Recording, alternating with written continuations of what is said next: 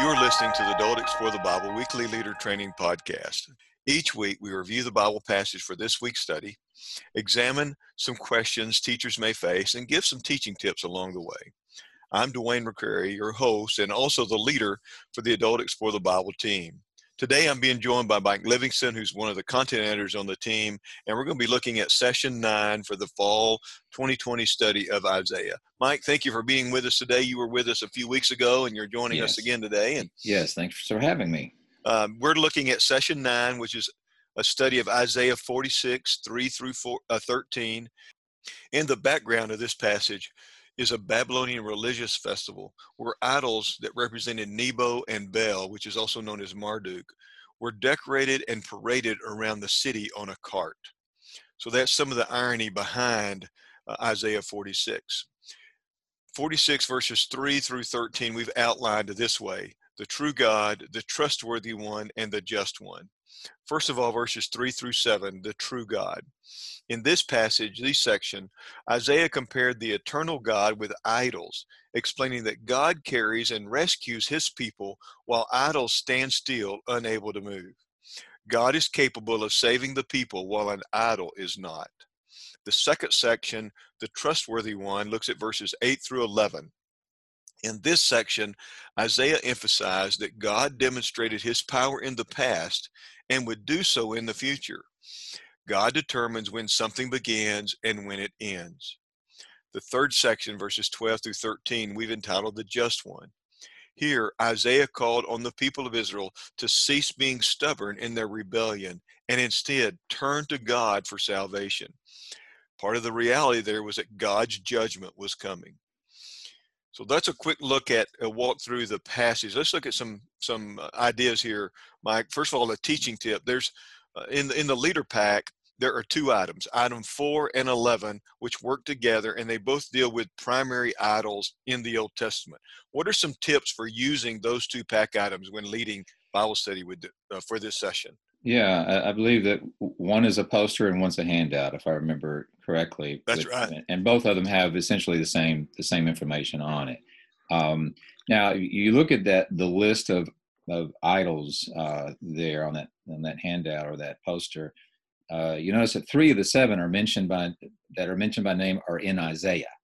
Bel and Nebo, 2 of the main Babylonian gods. Bel was the chief god of the Babylonians, as you mentioned, sometimes called Marduk, and Nebo was Bel's son.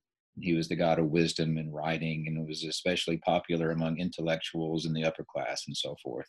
What's obvious when you look at the list, the entire list there, is idol worship was an ongoing problem, an ongoing temptation throughout the history of God's people. You think back from the golden calf made in the wilderness, in Exodus, throughout the Old Testament, and even into the New Testament. Paul broadened the scope of idolatry when he talked about, identified greed with idolatry in Colossians 3. So you see this natural inclination in humanity to worship idols. Still dealing with it today.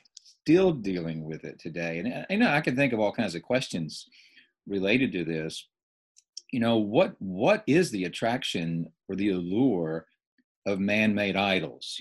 How do we account for this propensity to worship man-made things? Just all kinds of things we could talk about in this session. But looking at those pack items in particular, I'm thinking, one thing that you could do would be to assign some of those selected passages. We probably wouldn't use all of those, but just some selected passages to teams and look for some common characteristics of all of these idols that are mentioned. And some of the passages that would lend themselves well to that activity would be the Isaiah 27:9, 1 Kings 18, Isaiah 46, and just look at some of the common characteristics. They're man-made, they are powerless, they are temporary. All these kinds of things would be characteristic of all of these idols. And I mentioned all kinds of things you could just discuss related to this.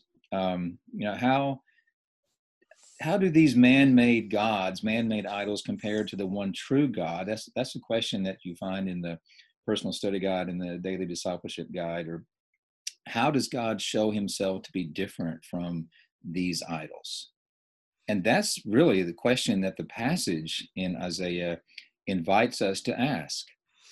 God, in verse 5, God says, "To whom will you compare me or make me equal?" So God is inviting us to ask that question. How is he different from the man-made things that people worship? And you have this contrast in this Isaiah passage, like these idols. The Lord says you have to carry them. The images you carry are loaded as a burden for the weary animal in verse 1. Verse 7, he talks about lifting these idols on their shoulders and bearing it along. But in contrast to that, God says, I will bear you. So the idols had to be carried. They were burdensome, but God says, I will bear you and I will carry you. So you might discuss, how do man-made idols become burdens for those who worship them or live for them? And Isaiah is being kind of funny, or using comedy here in some ways, to kind of show the ridiculous nature of trusting an idol in the first place here, especially in verses 3 through 7. You mentioned that you got to carry this, but I'll carry you. Help us understand the picture Isaiah is presenting here. Yeah, it is a little bit of comedy. The picture is of a wealthy man. He's obviously a wealthy man because he comes into the shop of a goldsmith carrying silver and gold, and he weighs out the amounts of silver and gold that he wants this craftsman to use to make him an idol. And when the idol's finished, the guy bows down and worships it. And ironically, he didn't worship the raw gold and silver. He didn't worship the gold and silver that he carried in his bag, but now that the craftsman has shaped it into the form of a god, he thinks it's somehow worthy of his worship. And once he has this idol, he has to carry it on his shoulders. He has to carry it home, and he sets it up in this special place in his home. He makes a shrine of it. And then what happens? He says in verse 7, he says, they set it in its place, and there it stands. And there is comedy in that. He sets it he puts it in this special place in his home, and it just is, and there it stands. And that's all it does. It doesn't budge from its place. Like they cry out to it, but it doesn't answer. It saves no one. It just sits there. So the gold he had beforehand, he could have placed it in that position before it was crafted into something, before it was made into something. He wouldn't have worshipped it. He goes and gets it made into this form, and he brings that back, and then he worships the very thing he wouldn't have worshipped beforehand. Yes. And there's a similar story, a similar account in chapter 44, you might remember, where Isaiah talks about the craftsman who cuts down a tree, and half of it he uses to make a fire to warm himself or to cook a meal, and the other half he uses to make an idol, and he bows down before it and he worships it and he prays to it, rescue me because you are my God. And it says, Isaiah 44:19, no one stops to think, well, half of that I used for fuel for cooking meat, and the other half I bowed down to worship. So there's comedy in that. You don't stop to think, hey, I'm worshiping a block of wood, or I'm worshiping some silver and gold that I was carrying around in a bag, So there is a bit of comedy in all that. Isaiah here in verses 8 through 11 points to remembering how God has demonstrated his power in the past. How does reflecting on what God has done in the past give us a reason to trust him in the future? Yeah, this is something we read, we hear over and over again in the scripture, don't we, to remember. It's just this continual call to remember, because we're so prone to forget. So God over and over and over reminds us to remember. Now, first, let's think, what is he telling them to remember? What specifically are they supposed to remember? He says in verse 8, remember this.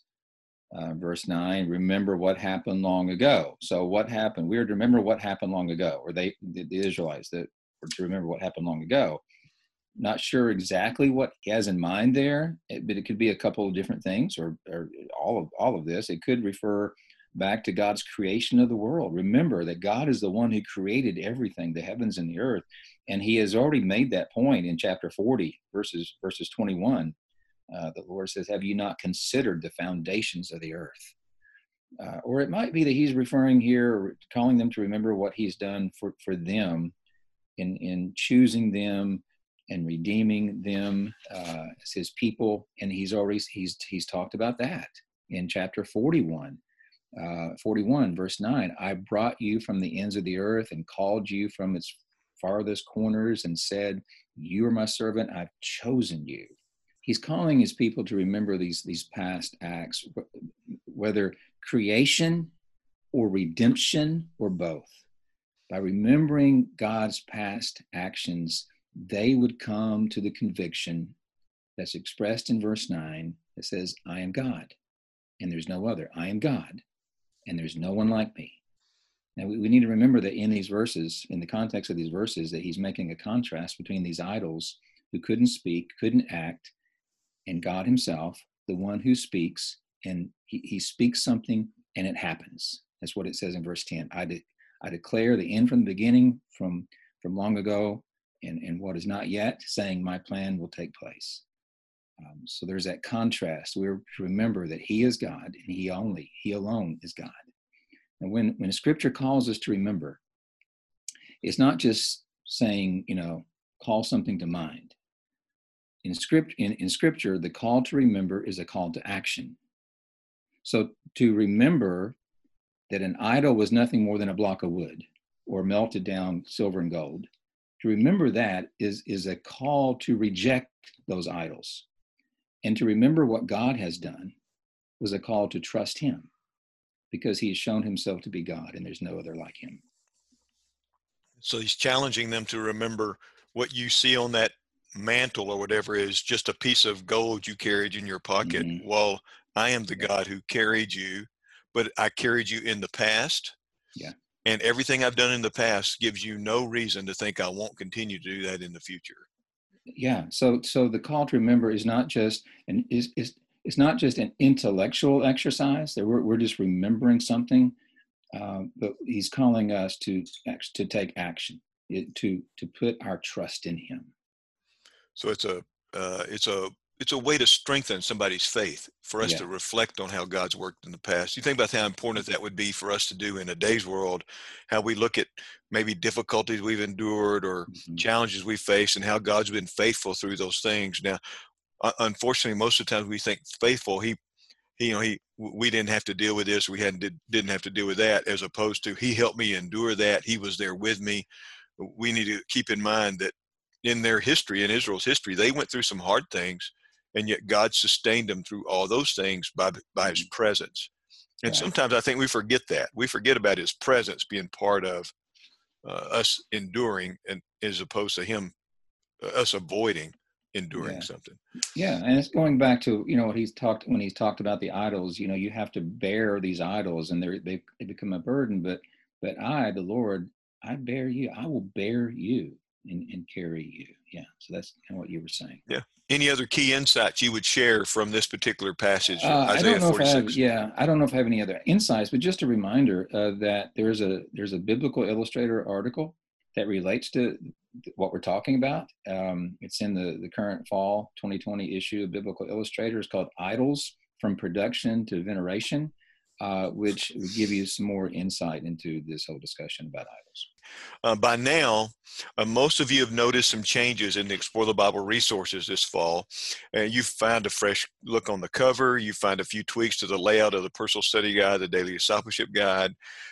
Those things were done to help you read the resource a little bit easier, and also they gave us additional space to include more commentary. You're also going to find a few changes in the Leader Guide. We would love to hear your thoughts about these changes, and you can share those with us by sending me an email at dwayne.mccrary@lifeway.com. That's DWAYNE mccrary@lifeway.com. Thank you for listening today, and know that we pray for you, and we hope you will do the same for us, that God will give us wisdom as we create the Explore the Bible studies. Join us next week as we look at session 10, and we'll be looking at Isaiah 49, 1 through 13.